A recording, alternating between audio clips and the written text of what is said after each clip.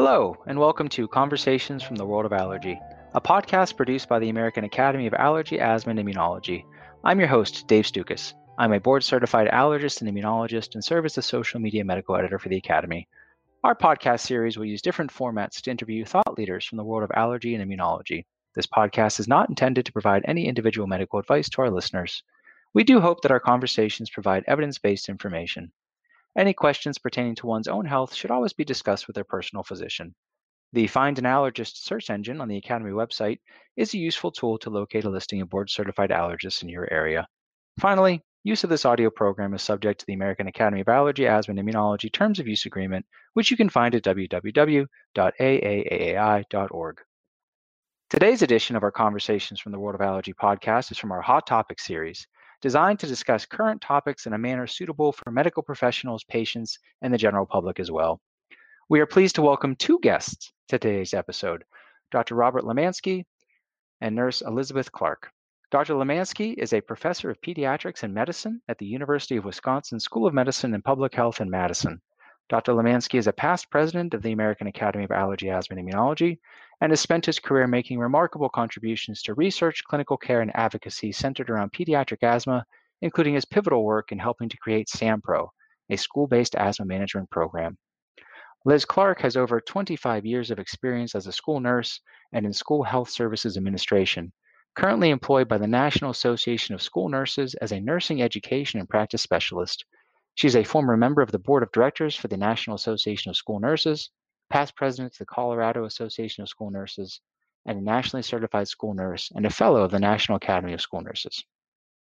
Both of our guests are exceptionally accomplished in their respective areas and contributed to the creation of the recently released document, School Attendance, Asthma, and COVID-19 Compliance Resources for School Nurses, which we'll be discussing today.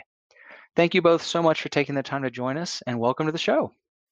Dr. Lemansky, we'll start with you. You've spent the majority of your career delving into various aspects of pediatric asthma. Before we get into the specifics of this document, can you just take some time to describe to our listeners some of the basics surrounding asthma symptoms, triggers, and management? Sure. Before I do that, I think it's important for us to recognize that asthma is not a single disease. It has multiple different ways of getting to the endpoint of symptoms, which most commonly are cough, wheezing, and shortness of breath. There are multiple triggers of asthma. In children, probably the most common trigger are viral respiratory infections. We have also recently appreciated a contribution of bacterial infections to triggering symptoms. We also know that allergen exposure can potentially trigger an asthmatic response. And this can come in terms of acute exposures, such as someone who's allergic to a cat or a dog and goes to someone's house who has a cat or dog and has an acute asthma episode, or on a seasonal basis. For example, people who are allergic to ragweed may have more asthmatic symptoms during the fall. People who are allergic to grass may have more symptoms in late spring. And people who are allergic to dust mites, they may have pretty much symptoms all year long, as dust mites obviously tend to be an indoor problem. We also know that exercise, and not all patients with asthma, but some, can trigger an acute episode, which usually can spontaneously resolve. But students can pre-medicate with bronchodilator inhalers, which are extremely effective in preventing this response from occurring. We also know that in certain spots of the country, irritants and pollution can potentially trigger an asthmatic episode. And one way to think about having asthma is that it's basically what we call hyperirritable airways, which means that an environmental exposure that would not necessarily trigger cough and shortness of breath in somebody without asthma, in somebody who has asthma and has the same type of exposure, they may become symptomatic. As far as management goes, we think of treatment in terms of two sort of categories. acute relief medications, which are basically bronchodilator meds that usually will provide relief within about 3 to 5 minutes and last about 3 to 4 hours. The other are what we call chronic long-term controller medications. These medications really target the inflammatory response, which is part of asthma in many patients. And so these would have to be taken basically every day to keep the airways under control long term. What we would see in the school system is a child could come into the nurse's office or other healthcare provider with acute symptoms, and they would then have to be potentially addressed. And in someone who has known asthma, they would hopefully have an asthma action plan available to the healthcare provider or a individualized healthcare plan within schools. And the nurse or the healthcare provider would then follow that plan to hopefully get that particular episode under control. So I'm going to stop there. I hope I've given you sort of a background about what we think about in terms of asthma symptoms, the triggers of asthma attacks, and the management of these episodes, both acute and long term. Yes, thank you. That was a fantastic introduction. And you sort of started to delve into this important area and what we're going to talk about today. But I'd like to hear Nurse Clark talk about, some of the important aspects surrounding asthma management in the school setting, really at any time, let alone during, COVID-19. So tell us some more about what happens inside the school setting. Hey, Dave, thank you for asking me that question. Initially, it's important for school nurses to do some case finding, identifying those students that are diagnosed with asthma. Oftentimes, that's accomplished by a parent report, sharing information in, enrollment, application, those sort of things. We also oftentimes will find students that have symptoms that are routinely coming into the nurse's office or health room, and then, following up and referring those students to care in the community to, get that diagnosis of asthma if they don't already have it. And then from this group of students, we want to prioritize those needing focused school nurse-led case management. We base that on, a set of criteria, such as students that are newly diagnosed, who, aren't familiar with self-management in the school setting, their age and developmental level. We have many students young, preschool students or kindergarten students, and students that have perhaps a developmental level that is different than their age. They have special healthcare needs. And we also have students who have challenges with attendance, who may have, significant attendance issues, chronic attendance concerns that need some case management to support their academic success. We also have had students who had frequent ER visits or MD visits that need some case management support. It's really, really critical to establish communication between the student, the family, and the healthcare provider, and to identify key aspects of their medical plan. It's really important the school nurse obtain the asthma action plan from their healthcare provider to identify goals and priorities for the student and the family. And development of the student's individualized healthcare plan to guide their health services in the school is really critical. We want to make sure we're implementing it correctly, we're providing staff training, and evaluating our treatment plan while in the school setting. Another important aspect that I want to mention is indoor air quality and reducing those asthma triggers, which Dr. Lemansky mentioned. We want to really talk about non-scented cleaning products for our students with asthma, no furry classroom pets, and also, being up to date with maintenance and repairs in the school, such as, not having plumbing leaks or issues with mold. And I think one of the most critical things for our students with asthma is really having that access to quick-acting asthma rescue inhalers throughout their school day, including to and from school transportation and their after-school activities. Many of our students stay after school and are in band or sports events and need to have access to their quick inhaler or rescue inhaler in those activities as well. Wow. So I'm hearing from both of you already just a fascinating sort of background surrounding the complexities of asthma management overall, and really all that going to school with asthma entails. And I personally, I talk to families about how children with asthma, oftentimes will spend more waking hours in the school setting than they actually will at home during the school year. So these are very important points that you've touched upon already. And as we transition to specific issues, related to COVID-19, Dr. Lemansky, what have we learned about COVID-19 and how it affects children overall, as well as those who have underlying asthma? Well, we're learning more every day, obviously, but it appears as if children, if they do get infected with COVID-19, the illness and the symptoms they experience tend to be less severe than we see in adults. And perhaps that this could be related, at least in part, to comorbid conditions in the adults. In a child who has asthma, who gets COVID-19, was a recent report that in New York, the rate of hospitalization tends to be a little bit greater in the kids who have asthma.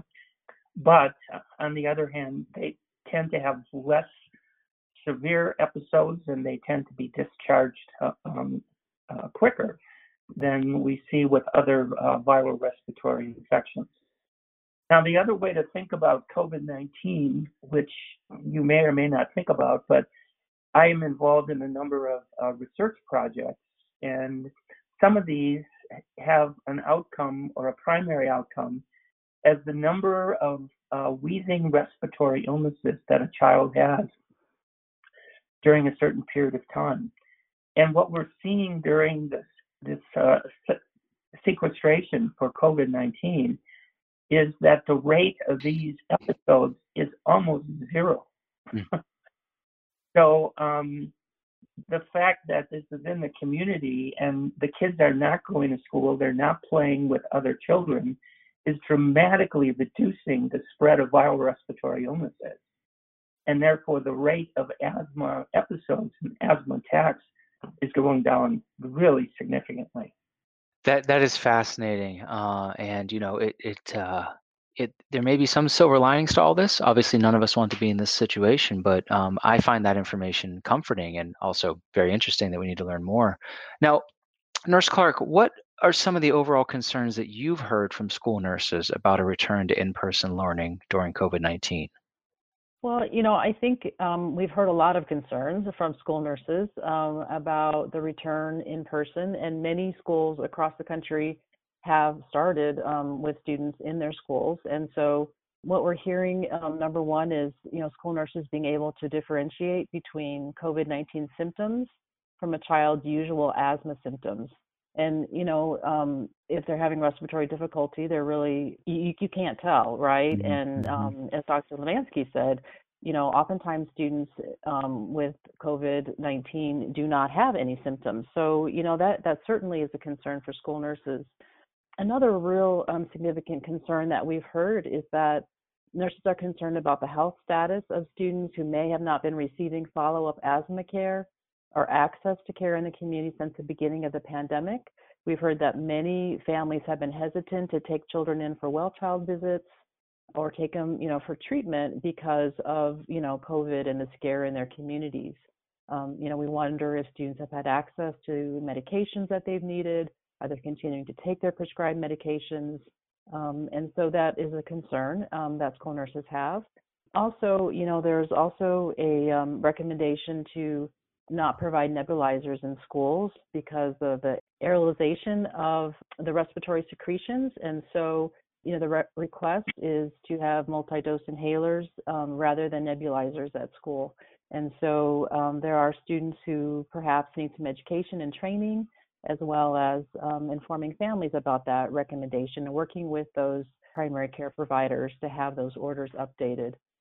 We also really have heard about that separate space in schools, having an isolation room for students that are sick compared to students that are coming in for routine health treatments, such as their routine inhalers and other care that is provided in school. And so many schools have difficulties with space and having the challenge of having a separate location for well students and sick students in receiving care at school nursing services is a challenge for many school nurses across the country.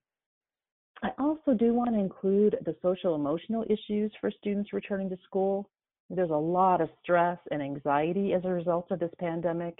Many families have experienced some sort of loss, such as loss of jobs, access to health care, and even basics such as shelter and food. Some, of course, lost loved ones. And so school nurses are wanting to be prepared to deal with not only the physical concerns that are going on, but also those social emotional issues that our students will be dealing with. Another concern, I live in Colorado, and many Western states are experiencing poor outdoor air quality due to the fires that are burning in the West. Yeah. And, wildfire smoke is a trigger for students with asthma. And, how are schools going to balance, outdoor activities, exercise, and being impacted by the wildfire smoke? How is that going to be manageable? And also just a couple other things, basic mitigation strategies in younger students, such as physical distancing and keeping face coverings on if required. That is going to take some preparation, some education. It's difficult to tell a 5-year-old you have to stay 6 feet away from your little friend because they don't even know what 6 feet is, right? Mm-hmm. So, I think that's going to take some time. And NASN has created some videos to help with this, and they're on our website, and they're on hand washing, face coverings, and when to stay home when you're sick. And we're hoping that those will help families as well as school staff and teachers in sort of that education piece that is so needed for our families. And the last thing with COVID for our school nurses is having access to adequate PPE. That has been a real concern. We've seen that in some of the hospitals and hospital settings. Many school nurses donated their masks and gloves and things to hospitals early on, in March when we were told of the shortages, and sometimes those things have been back ordered. They have not received their orders yet. Some haven't had access to N95 masks or more protective medical masks. So that's a really big concern for many of our nurses across the country. We could probably spend an entire episode of just addressing this and then revisiting it every month or so, I would assume, until we get through this pandemic. Now, off the top of your head, and I apologize if I'm catching you off guard with this, but I know a lot of families that I work with, and patients of mine, they don't have a school nurse full time at their building. And do you happen to know, ballpark nationwide, what percentage of either buildings or districts don't have a full time school nurse available?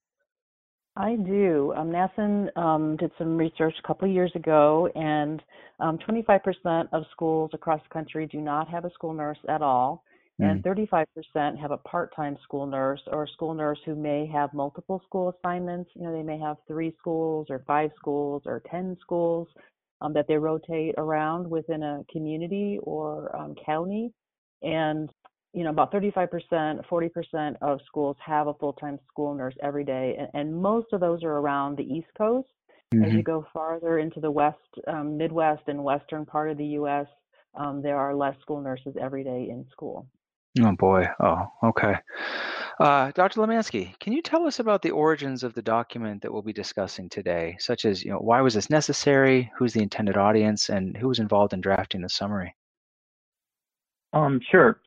This was part of an initiative that was started by the COVID-19 task force by the Quad AI, which resides in the Quad AI, and Paul Williams is the chair of that particular committee.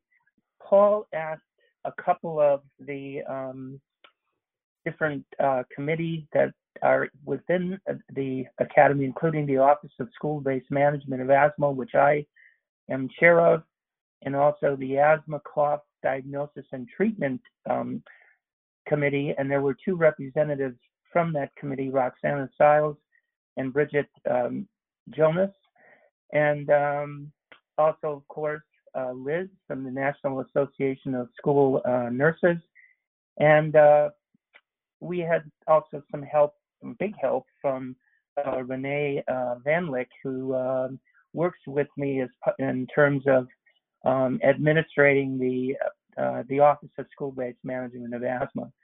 Now, the Office of School-Based Management of Asthma is where our SAMPRO, or School-Based Asthma Management Program, resides. And if people who are listening to the podcast are interested, the reference to SAMPRO, it's a very multidisciplinary approach to taking care of children with asthma in schools. And the document contains appropriate references for people to be able to access this program.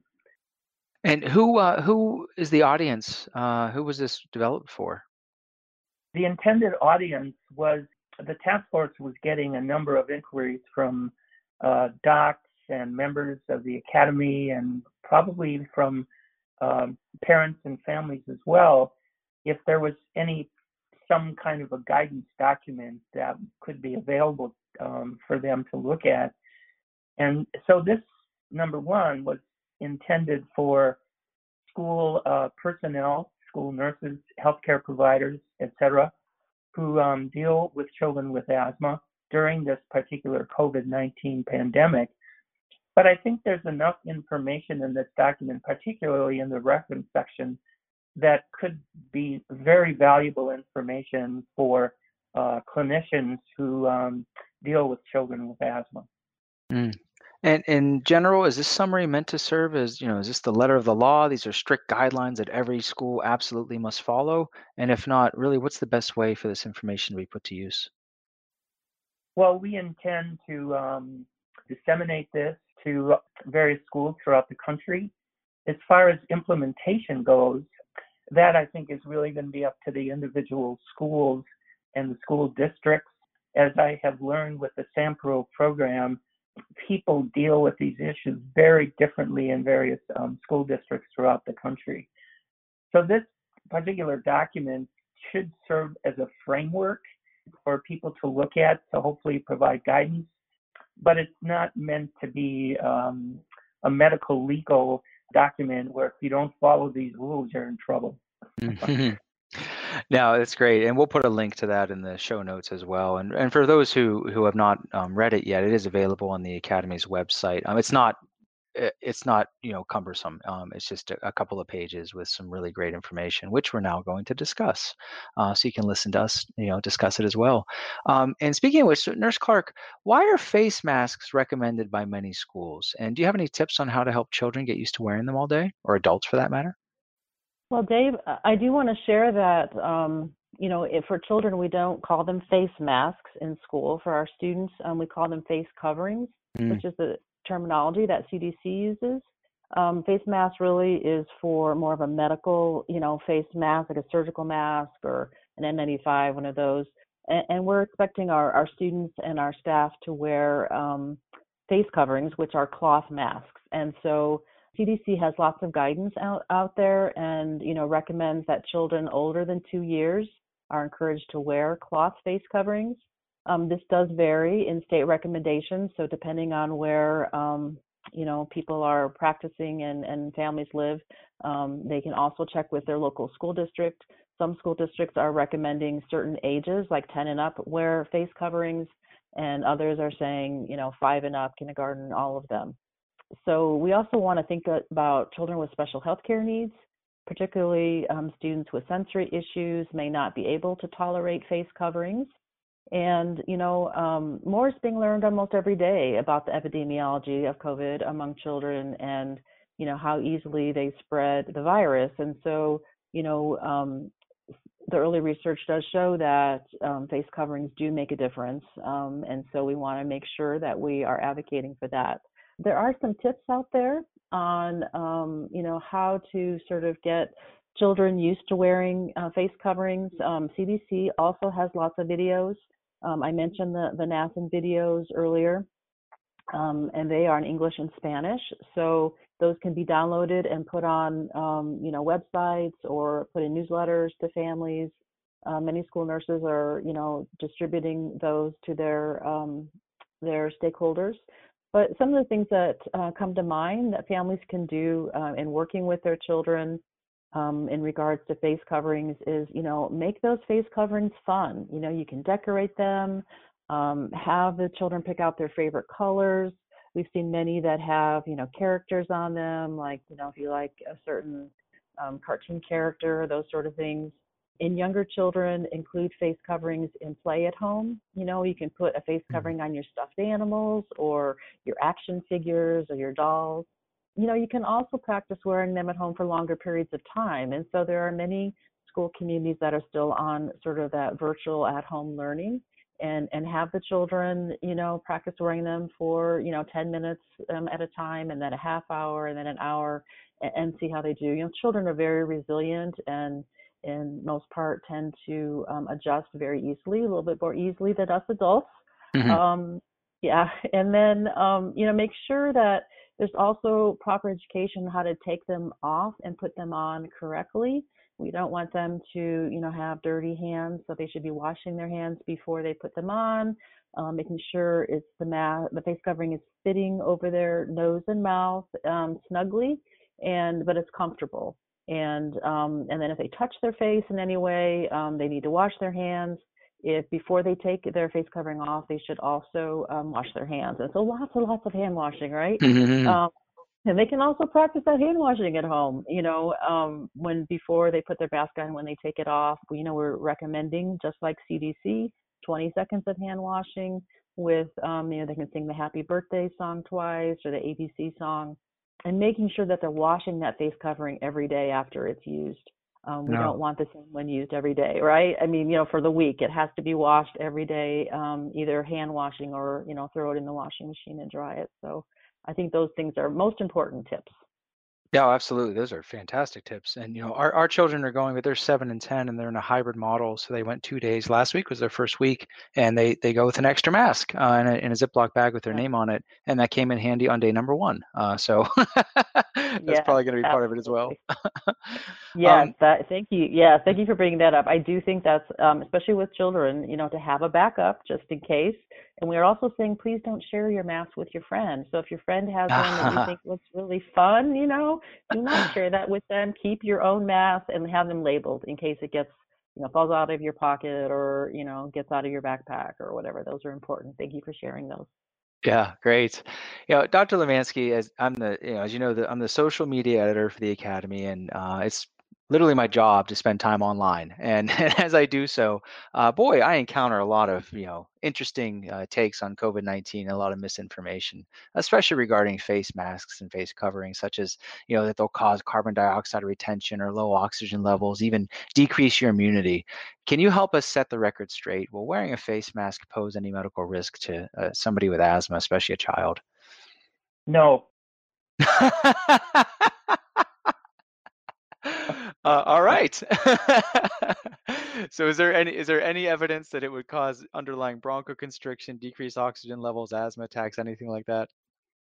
To my knowledge, no. And I've checked with a number of my colleagues before I came on this podcast if I was missing something in the literature. And I think you just have to use common sense. That the number one thing we need to be thinking about is transmission of this virus through aerosols. And you can breathe through a mask. People, if you think about a little kid when they go outside in the cold, I live in Wisconsin, we always put scarves around our faces, and it was not a big deal. So I didn't mean to be so forceful, but I think we just have to put our foot down and say, no, there isn't any evidence. I appreciate your forcefulness, and I agree. We need to offer evidence-based information and reassurance to all the parents and patients out there.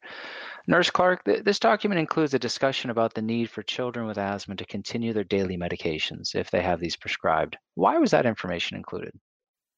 That's a really great question. With asthma being a chronic health condition that does not have a cure, it requires the ongoing self-management, even during a pandemic. And as I said before, students may not have been receiving their follow-up asthma care, access to care in the community since the beginning of the pandemic.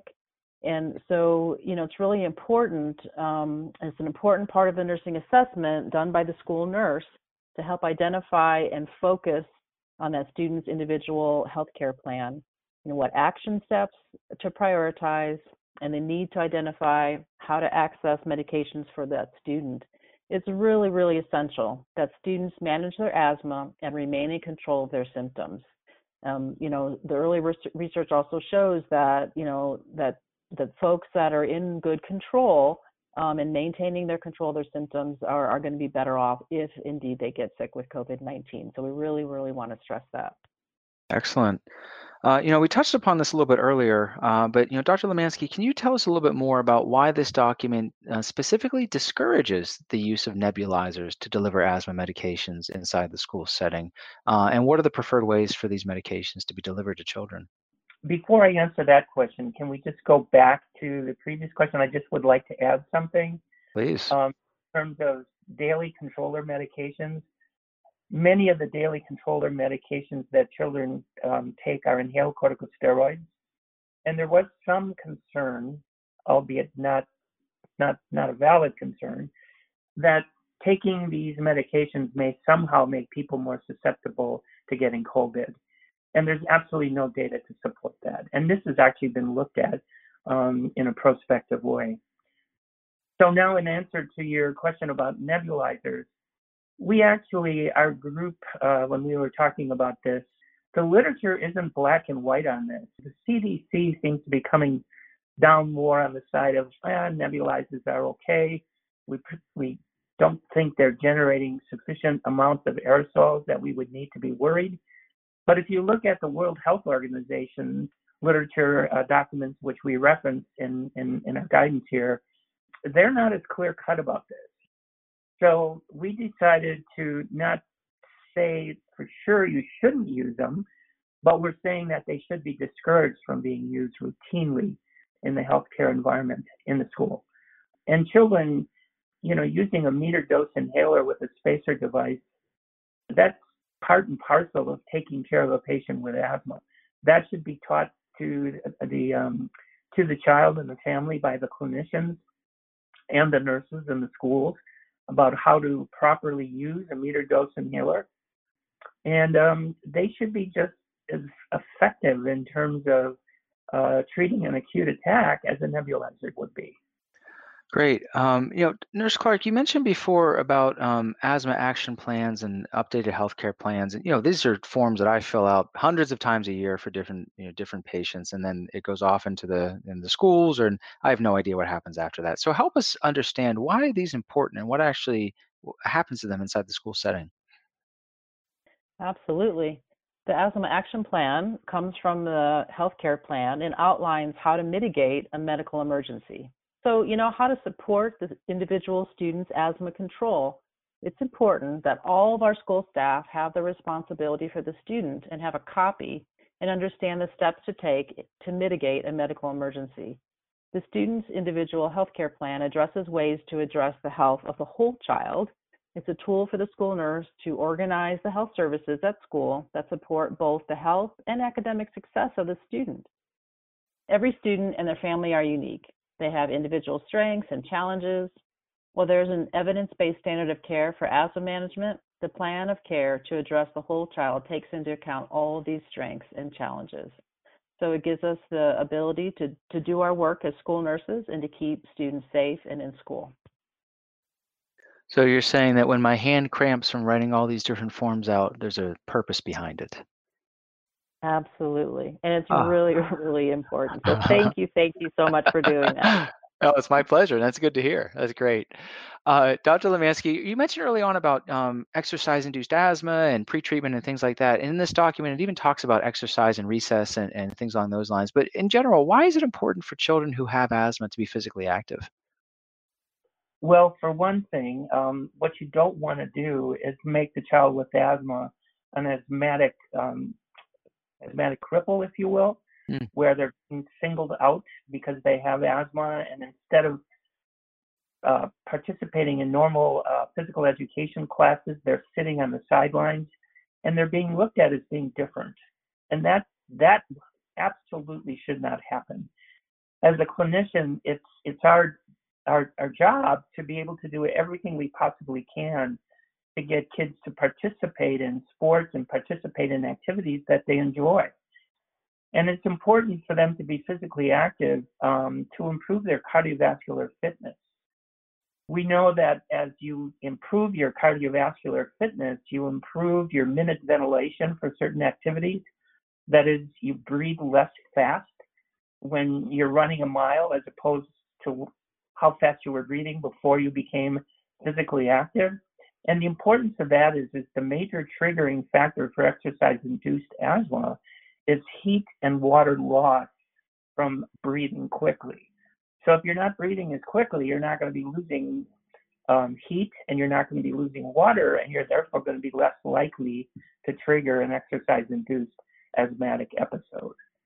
We have excellent pre-medication for people who have exercise-induced asthma. The story I like to tell my patients was that I believe in 1984 there were 90 U.S. athletes that competed in the Olympics, and I should say 90 had asthma, and they won 60 medals. So having asthma shouldn't prevent you from competing at an international event and winning medals. So, and it's up to us as clinicians to be able to get the right recipe, if you will, to make sure that kids can be as active as they want to be. No, that's great, and I couldn't agree more. And as you mentioned, exercise is good. If children with asthma are unable to exercise, it's up to us as the clinicians to find a way to make that happen. Fantastic. Now, Nurse Clark, I'm sure there's going to be various protocols in place depending upon district and building and location and things like that. But what are some of the measures that you've heard about or plan to use at your schools when a student with asthma develops respiratory symptoms in the school setting this autumn or winter? Is it going to be automatically assumed that they have COVID-19 until proven otherwise, or what kind of problem is this going to create? Well, a student with respiratory complaints would meet the criteria for the recommendations for isolating a suspected case of COVID. And this is indeed one of those concerns, about that return to in-person learning. So, knowing the student has an asthma diagnosis will certainly help the school nurse to use critical thinking and assessment skills when differentiating between asthma symptoms from COVID symptoms. As we stated earlier, not every school has a school nurse present every day. And so it may be a non-nurse, unlicensed personnel who, cannot make an assessment. And so they would have to follow the protocol saying if, there's a child who has symptoms associated that could meet the criteria for isolation, that child would have to be isolated and then, sent home to parents to care for. So it is a challenge. I mean, I have to think back, to my years as a school nurse. We'd have children that would fall on the playground and they'd come in holding their arm and say, "Is my arm broken?" And I'd say, "Gee, I don't have my x-ray eyes today. I don't know." And so, there's some similarities here in that we can't tell always by, looking at that child whether or not they have COVID. The only way to do that is by testing. And so, we have to err on the side of caution to protect our school community during this time and, provide the best care we can. During, pre-treatment and those sort of asthma care that we do routinely at school prior to exercise or activity, those students certainly would just be, treated as they normally would. But if they're not feeling well and having difficulties, then certainly they would fit the criteria for isolation and a suspected case of COVID. Does that answer your question? No, yes, it does. And speaking of protection, what should a school nurse do or school personnel if a student's brought to them due to asthma symptoms? Do they need to take any special precautions? Yeah, absolutely. I really would like to stress the need to be prepared with that designated space, that isolation area, and to treat students with health issues in one location and then have a separate space for those isolated and suspected COVID cases. And, the situation is really handled best by a school nurse, not an unlicensed school staff. It requires thorough nursing assessment and analysis of findings, which are skills of a registered nurse. You have to identify the next steps and ensure the health and safety of the student and the school. And, it is also recommended that school nurses don PPE when providing assessments on students with complaints of illness or respiratory symptoms. So again, having access to appropriate PPE so that nurses can also be protected and, not having to deal with, being quarantined or sent home themselves because of exposure. Mm. Yeah, I'm hearing the same theme from both of you over and over again. That's preparedness. It sounds like for all of us to get back to this, it's just we have to prepare ahead of time, and we try to cover all of our bases as much as possible for if and when issues arise. And Dr. Lemansky, I'd like to ask you a question, and I appreciate your answer to the about the misinformation. So I can't wait to hear your answer to this question. I still, personally, I hear gasps when I talk about the number of puffs of albuterol that can safely be given to a child experiencing an asthma exacerbation. I hear this from parents and nurses and even primary care pediatricians. So help us again set the record straight. What's the proper treatment of an asthma exacerbation, and how much is too much? Well, if I had to answer the question, what is a safe amount of albuterol? I would say a safe amount is enough. But if you want to put it in numerical terms, we normally say for our research protocols, if someone is using more than 12 puffs of albuterol in 24 hours, that should be an indication that they need to be seen, that child needs to be seen.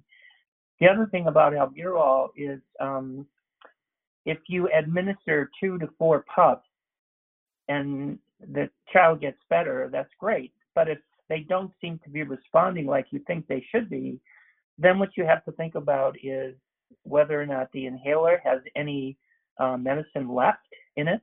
If this is an inhaler the child is bringing from home, is the child's technique appropriate? Are they taking the slow breath in and then hopefully breath holding for 3 to 4 seconds to allow the aerosol particles by gravity to deposit deeper within the lung tissue? And so, if a child is in distress, they need to be given as much as necessary until help can get there to take them to the next step. I've heard different amounts from my pharmacy colleagues, but a nebulizer treatment with albuterol is usually the equivalent of about 6 to 8 puffs of albuterol. That's why many families think that nebulizers work better, and it's probably because they're just getting more albuterol. And they may also be more relaxed and using a better technique to be able to get the medicine in their lungs. But proper use of a meter dose inhaler has been shown in emergency department settings to be very effective in terms of treating an acute episode of bronchospasm. And concerns, I know the major concerns I hear are, it can impact the heart or, cause all kinds of problems like that. Are we going to see that if we're giving 6 to 8 puffs of albuterol through a MDI with spacer? Well, what you might see is some tachycardia, but for the most part, in a child, it's not going to cause any myocardial ischemia. So no. I wouldn't be worried about it. I think we get into trouble when people are hesitant to give it. Mm-hmm. Absolutely. Well, this has been wonderful, and I thank you again for taking the time to be with us today. I think this was extremely helpful on so many levels, and we'll again link to the full document. Dr. Lemansky, is there anything else you'd like to add before we say goodbye? Yeah, I'd like to just make sure that people know about the SAMPRO toolbox and the SAMPRO website. That I think is an incredible resource for people in terms of treating children who have asthma in the school setting. And we've approached it from a variety of different standpoints, from the family, the clinician, the kids, the school teachers, the principals, the Phy Ed teachers, the janitors, the bus drivers. We try to cover it all. I think it's a great resource, and the reference to it is located in this document. Great, and we'll put links to that as well separately. Thank you. And Nurse Clark, I'm happy to give you the final words for our audience. Any additional thoughts as we all try to navigate a safe return to school? Well, thank you. I just would like to share that every student deserves a school nurse all day, every day. And this is really important for our students who manage a chronic health condition such as asthma while at school. This provides the best health outcome for students and removes family fears about sending their child to school. So I would like to add that every school deserves a school nurse all day, every day. The school nurse brings knowledge and skills to put the policies in place and processes to protect the entire school against adverse health challenges, mental health, chronic health, and infectious diseases such as COVID.